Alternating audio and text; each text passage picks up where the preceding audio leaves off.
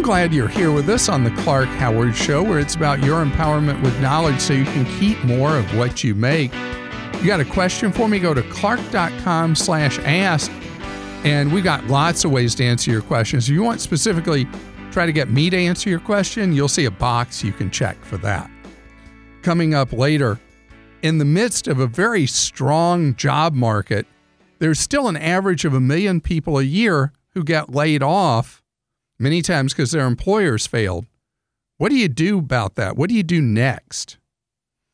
So I want to talk right now about something that is unfortunately a booming business right now, and it's hackers that seize the computers at government offices, at businesses, big and small, and we only hear about it happening when it's a big institution. There was a county government apparently recently that got hacked, and the rumor is they paid a ransom to the hackers to get their systems back working. It's a tough choice. What do you do once your systems have been seized? A lot of times for small businesses, it never makes the news, but the small business is out of business from a hack. So we got to talk.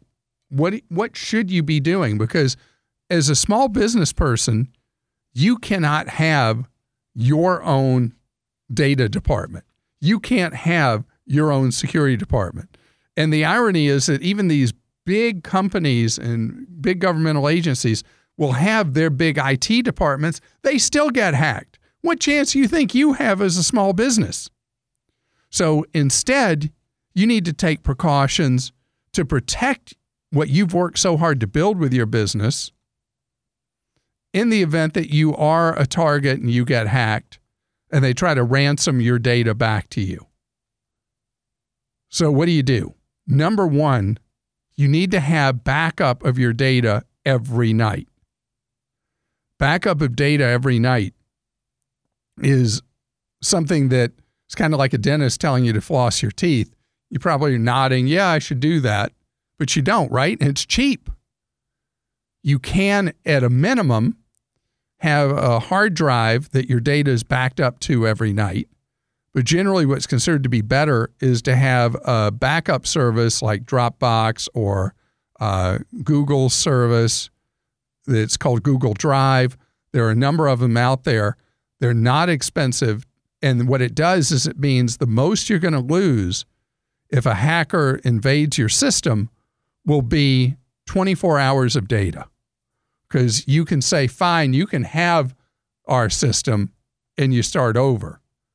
And you have not disrupted your business in any major way.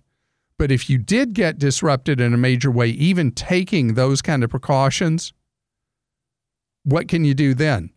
That's why so strongly I want you at your business to have cyber insurance. Cyber insurance is not foolproof, but it is really key for a small business where whoever writes any liability coverage for your business or anything like that, you get them to quote you a cyber insurance policy so that if your business is disrupted, is damaged by a hacker or a ransomer, that you have insurance to protect what you've worked to build up. Because I'm telling you, you don't take precautions, you're at risk that somebody destroys what you've worked night and day, in many cases 7 days a week, to make happen, your business. Kristen's with us on the Clark Howard Show. Hi, Kristen. Hi. Kristen, what's going on with you? Well, I had a question about opening a Roth IRA because I've heard you talk about different options, and one of my coworkers who also listens has mentioned, like a low, like $100 one to start versus like $1,000, which I know are other ones that are out there. And I just wanted to know if that particular one at the company is worth starting just to start, or should I wait to open one of the ones that, require about $1,000 or so to open? Well, I'd love for you to get started as soon as you can. The sooner you get started, the better. And you get in the habit of putting the money in month by month and doing automatic deposits to it. So if you're at a point you can do $100. I think it's Schwab allows. That's the one that my coworker had told me you mentioned before. Yeah, so Vanguard, which is I think the second largest financial group in the world at this point, something like that. They have done that with ultra low cost. Schwab offers a lot of funds that are very low cost. And then Betterment is another group that I've talked about. Okay. From listening to your show and, my coworkers and parents, and I just want to start somewhere, and like you said, get in the habit of contributing. So. Yeah, because you do it one step at a time. I find that when people say, well, I'm going to get to that, the get to that keeps pushing further and further in the future. Yeah. And if you start with wherever you can, and Kristen, you just keep adding to it bit by bit, it's amazing over time how much money you will have. Yeah, and I'm 25. I've heard you speak, on how much growth can happen over, 4 or 5 decades. And, like you said, you got to start somewhere. So, yeah, I figured I'd ask and see where to start. Well, fantastic. And I think you'll really like the platform on Betterment as a place to get cooking. I will look into that. Thank you so much. Thank you. Have a great day. 25 and already saving for the future. Zan is with us on the Clark Howard Show. How you doing? Doing good, Clark. Appreciate you taking my call. Absolutely. You are interested in building money for your future. Good job. Baby steps. But my question is, so I know I use Betterment for, a number of different things, but one of the things they offer is kind of more short-term savings. And I know there's been a lot of talk about, the market is due for a decline at some point and this and that. So I just know what your thoughts were on these. Now, I know they tend to be more heavy in bonds with Betterment and things like that, but what your thoughts were for maybe if you're saving for a car in 3 years or engagement rings or, short-term. Wonderful question. And those kind of things. Okay. So when you're looking at a goal that is 7 years or less, it changes the strategy about what you're up to. And when you move under 5 years, you're no longer an investor for those things. You're only a saver. Okay. Because there's too much risk. If you're looking at, let's say you mentioned buying a car, let's say in 3 years. So if you're going to buy a car in 3 years, in a 3-year window, you could have a stock market decline of as much as 50%. And that's common, and it's not a bad thing. It's how it works, is that markets overshoot on the upside, they overshoot on the downside. So in shorter windows, the markets can be really volatile, and some money like that just needs to be like putting into an online savings account. We just keep building up so that you have the money for it. You're not going to earn much. You're going to earn like 1.25%, 1.35%, but the money's there, and when you need it, you have it on 2 days' notice. Okay. When you start looking out past 7 years, then you're absolutely in investment territory. And the difference is if you're looking 20, 30 years down the road and more, you're overwhelmingly in stock type choices. As you get shorter and shorter time periods from 7, let's say, to 20 years, then there's a more conservative portfolio that you want, but it would also have a lot of stocks in it. So when they start talking to you about the difference between these, like the stocks and bonds, so I mean the bonds, are they just as fluctuate just as much as stocks, or what? Historically, no. Bonds are historically less volatile. Bonds are significantly historically less volatile than stocks. If you were to go heavily into a bond portfolio for shorter term goals, there'd still be downside risk with it. Oh, gotcha. So there are things people do. As an example, people will go in what's called a short or an ultra short, which is a bond fund that isn't going to earn as much as a normal bond fund, but has much less downside risk than a normal bond portfolio. Okay. So there are ways that people can stay at least invested somewhat and lower the risk. But have your money do a little work. But it still has a little risk. Okay. So you got to decide. Now, I am someone willing to take more risk than most people, and I have tax issues. So I do a short municipal bond fund where I take the risk that I could, in the short term, lose a little bit of money, not any significant amount, but earn more than I would in any kind of savings account or CD. Stephanie's with us here on the Clark Howard Show. Hi, Stephanie. Hi, how are you, Clark? Great, thank you, Stephanie. You get to go to a phenomenal place soon. Yes, I'm really excited. Where are you headed? I'm headed to Thailand and Indonesia. I've never been to Indonesia. I've been to Thailand twice in my life, and it's just the most magnificent place. Really? I'm really excited about seeing it. Where are you going to spend more of your time? Most of our time in Thailand is in Bangkok.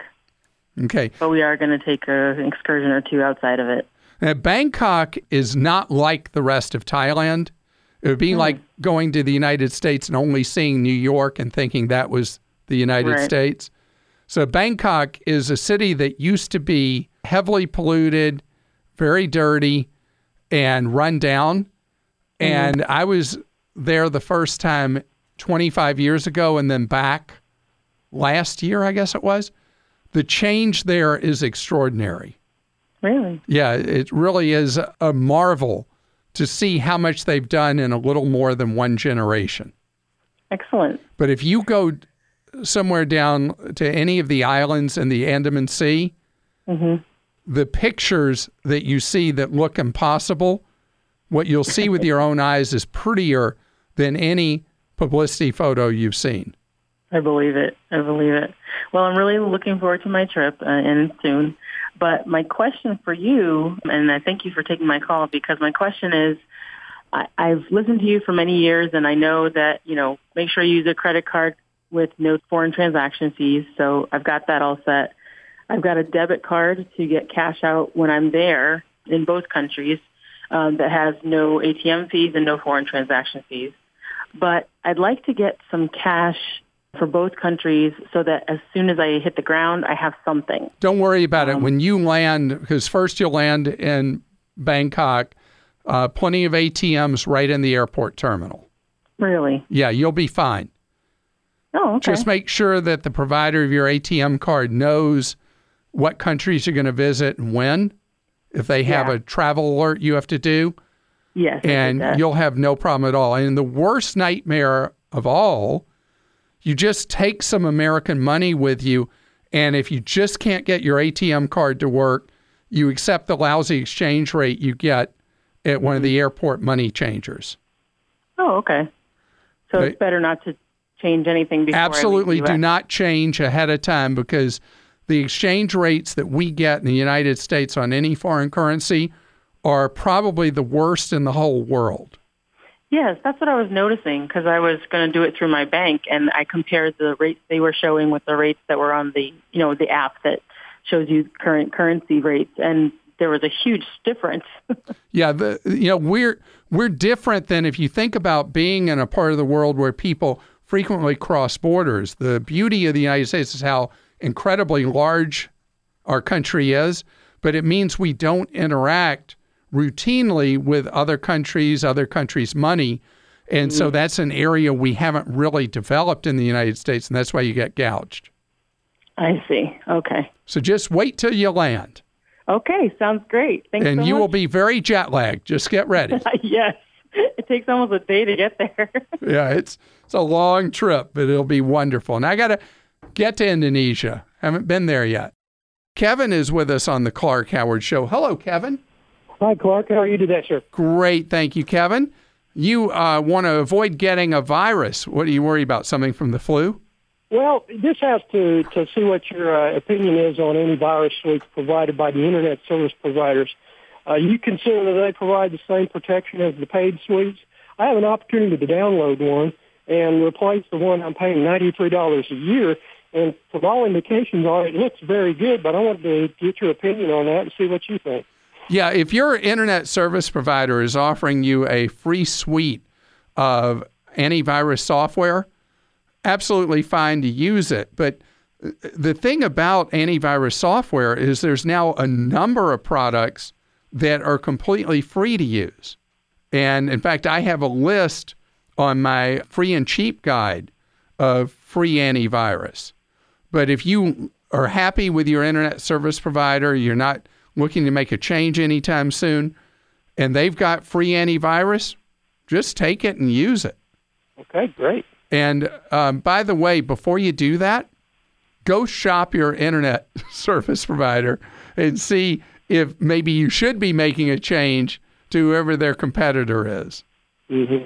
Okay. Well, I did kind of a review about 4 weeks ago, and I was actually able to, for the same price that I'll pay, actually for a reduced price, I was actually able to bundle my phone and my internet service, and it dropped $40 off the price, and I actually increased my internet bandwidth by 30%. So I've been through that. Thank you for that tip. And so what you just did is a perfect example of what other people should be doing, which is you get comfortable with whoever you're with, the bill you're paying, and if you go shop your internet service with, if you're with the phone company, go shop the cable company. With the cable company, go shop the phone company, because right now we pretty much just have this shared monopoly in the country.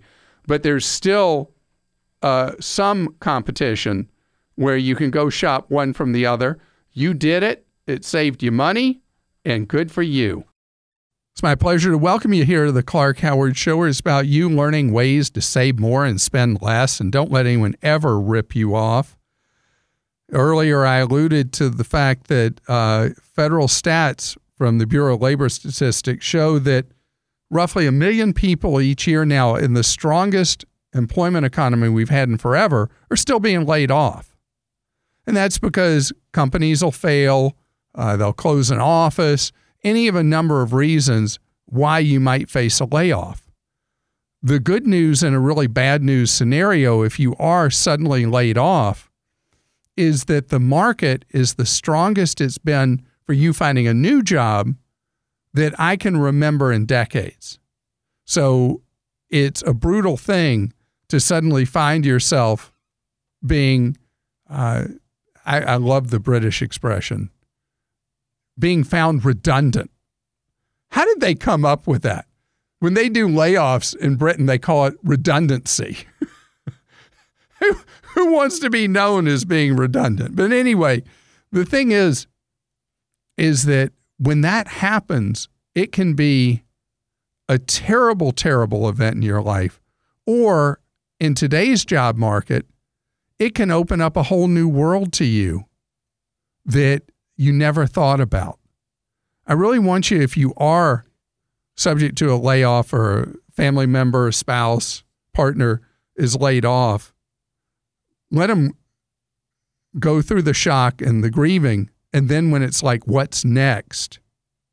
That's when you really come up with a positive way of looking at it, you yourself, or as you talk to somebody you care about. And that is the opportunities that may be there for you using your interests, your skills, your experience, your education. Maybe you've been doing the same thing for a long, long time, and you'd like to do something else. Well, draw on what you already know and have done for that fresh start. Or if what you really love is what you've been doing, and it's what you see as your life's work and it's what you want to do, know that your years of experience in a really strong job market like we have now, that's really positive for you finding that next opportunity. We're not going to have this strong job market forever. Things go in cycles, and this is an unusual time with the availability of work.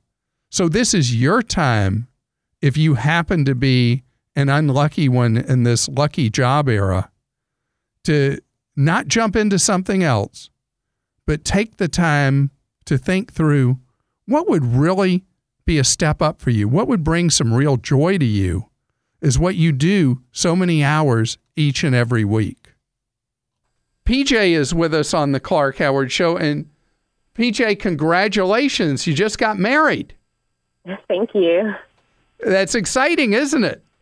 It is. Well, how can I be of help? Well, I have a question. I don't know. It's a mix between wills and beneficiaries. My husband and I, we don't plan on having any kids together. He has 2 girls, 14 and 11, and I have a son who's 15. And we are getting ready to change our beneficiaries on both of our policies at our jobs, whether it's our insurances or 401ks. And I have 1 child, so I just assumed I was just going to do everything 50-50. But then he has 2 kids, and I'm a little bit unsure as to how or what's the fairest way to designate our beneficiaries on our policies. Wow. Okay, so there is no right answer to that. There's a right answer? Okay. There is not a right answer, I'm sorry to say. But I'm going to give you scenarios, and I want to congratulate you for being aware that the beneficiary designation in a retirement plan at work, an insurance policy through work, an insurance policy you have just on your own, anything that has beneficiary designations, those matter so much, and they trump whatever you would put in a will. Oh, really? Okay. Yeah. So if you, let's say in a will, you said, well, I want this to go to him, and I want this to go to her, and this go to this person on like that. None of that matters if it's something that has within it beneficiary designations that you've made. Those are superior to what you put in the language of a will. Okay. So as to what's fair, gosh, I mean, I think that what he would decide to do on his beneficiary designations and what you would do need to work for both parties. And you could either do everything a third to each, or 50% to your child and 50% to be split among his 2 children. And it's really just a matter of what feels right to both of you. The big thing, though, is hopefully both of you are going to live a long, long, long time. Yes, hopefully. So what does feel fair or right to you? Oh, gosh. I don't know. I'm split. I'm split between what feels right, to be honest. Because I only have 1 child, I just assumed I was just going to do mine 50% between my husband and my child. But he has 2 kids. Right. And I think he's mentioned maybe doing his 1/3, 1/3, 1/3. So you could do something going back to the original establishment in the U.S. Constitution, do a big state, small state compromise. And that would be where you kind of blend those, and your child gets 40%, and each of the other 2 kids gets 30%. They'd end up with 60% of the money, and your child would end up with 40%. And that could be a compromise.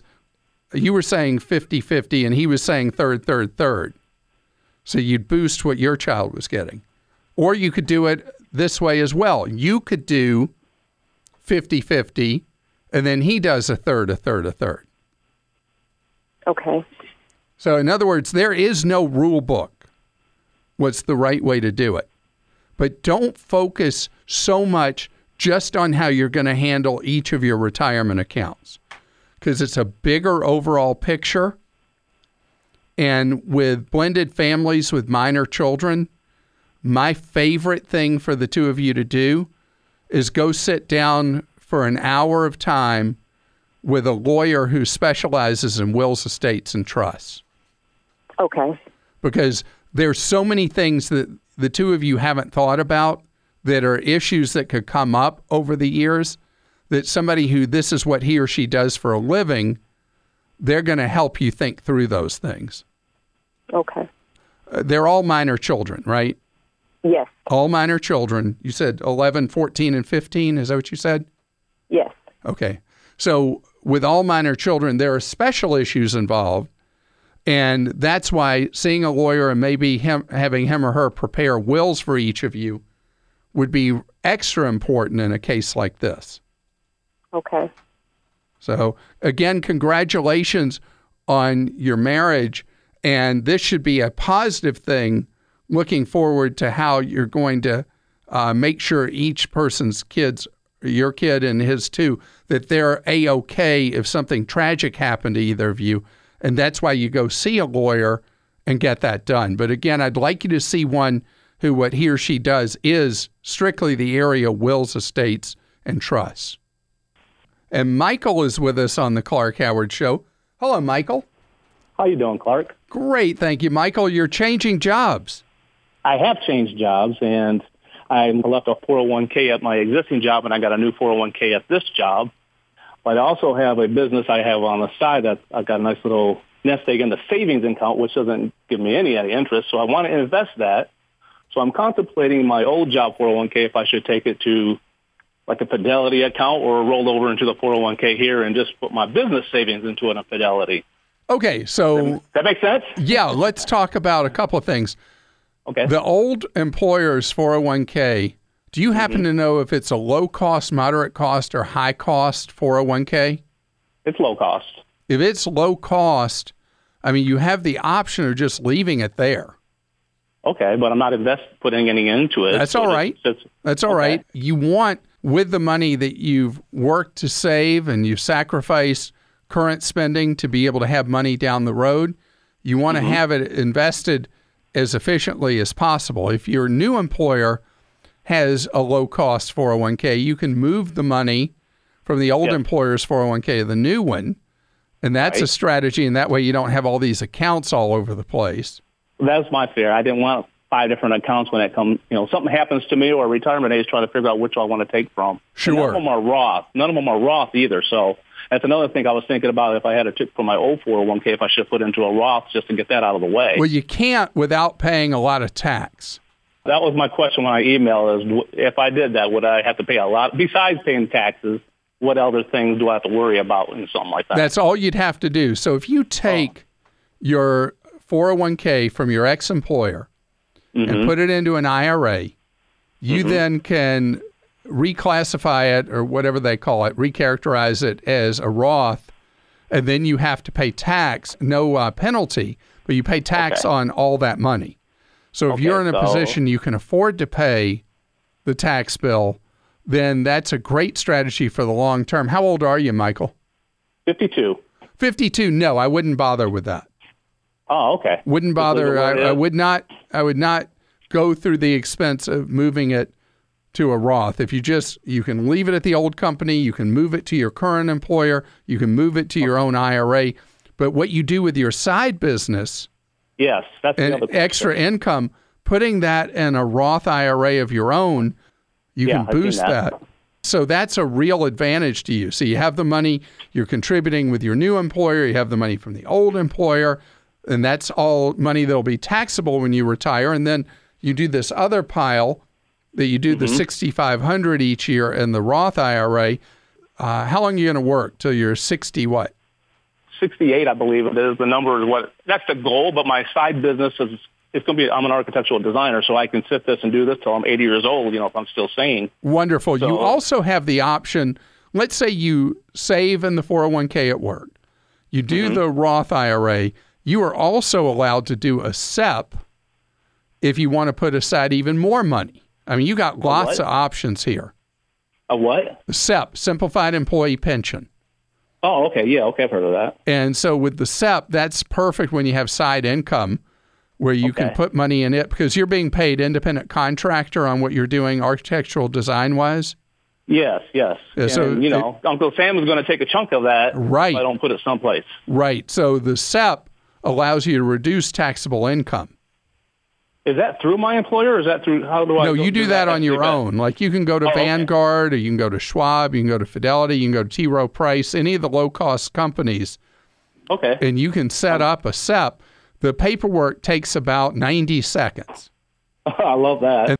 So the SEPs, you can save an enormous amount of money on a flexible basis, 25%. Basically, this is shorthand, but it's 25% of your self-employed income can go into a SEP each year. I like that idea. Okay, so that's my own pension plan then for my company. Exactly. So you can have the money from your old 401k move to your new 401k. You can keep contributing to it. You can do the Roth.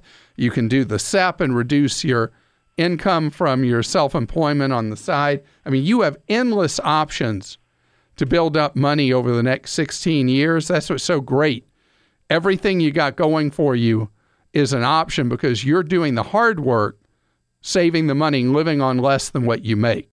This episode is brought to you by Progressive Insurance. Hey, listeners, whether you love true crime or comedies, celebrity interviews, news, or even motivational speakers, you call the shots on what's in your podcast queue, right? And guess what? Now you can call the shots on your auto insurance, too. Enter the Name Your Price tool from Progressive. The Name Your Price tool puts you in charge of your auto insurance by working just the way it sounds. You tell Progressive how much you want to pay for car insurance. Then they'll show you a variety of coverages that fit within your budget, giving you options. Now, that's something you'll want to press play on. It's easy to start a quote, and you'll be able to choose the best option for you fast. It's just one of the many ways you can save with Progressive Insurance. Quote today at Progressive.com to try the Name Your Price tool for yourself and join over 28 million drivers who trust Progressive. Progressive Casualty Insurance Company and Affiliates. Price and coverage match limited by state law. Frances joins us on the Clark Howard Show. Frances, I hope you're having a wonderful day. I am. It's a beautiful day. Frances, how may I serve you today? I had a question I wanted to find out some answers to. I wanted to find out about my ancestors, and I wanted to find out the best possible site to look for. So there's a lot of discussion about how accurate people feel the various databases are, but the one for finding out ancestors that's most respected probably is Ancestry.com. Ancestry.com. And the way they make their money is you pay a subscription for access to different levels of information, and depending on what subscription you get, the more you pay. And you'll find, I found when I did my Ancestry.com that I had a zillion relatives I'd never heard of and didn't know. And it takes you down to like fourth cousin level. And then I saw people I did know that were in there. But it is part of the whole process of putting together the puzzle of your family background. And you can go beyond just that. And I have done so with a site called 23andMe, where you can find out, based on DNA analysis, where exactly you're from. As best they have been able to analyze your DNA, they're able to tell you what makes up your heritage. Ancestry.com does that as well. But my numbers for both of those were almost identical in where they said I was from. But 23andMe goes beyond it another step and will analyze your risk level for various illnesses based on your DNA. Okay. And if you want to know, it'll tell you something else. If you have children, it'll tell you what they are at risk from, what illnesses they have heightened risk from for having had you as a mom. My poor kids, I had to tell them what they had risk from because of me. So the information available from these sites is pretty extensive, and where 23andMe is more about health, Ancestry.com is more about your family history. Okay. So the prices for both is about the same? No, well, it all depends what services you buy from either. You actually spit samples into these tubes, these test tubes.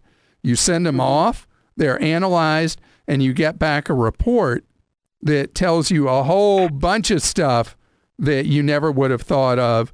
And it takes about 4 to 6 weeks. There are specials offered on these from time to time. But go to both websites and see what you're interested in. I have one question for you. What are the odds that your family background is mysterious enough that you may be shocked at what you find? A lot. Then you are going to love it. If you get into it, you might want to do both like I did. And in my case, it cost me $198 to do the test with both. That may be more money than you want to spend, so just do one of them and see what you can find out about yourself. You're listening to The Clark Howard Show. Thanks for joining us today. The Clark Howard Show is produced by Kim Drobes, Joel Larsgaard, Deborah Reese, and Jim Ayers. And remember, 24 hours a day, we're there to serve you at Clark.com and ClarkDeals.com.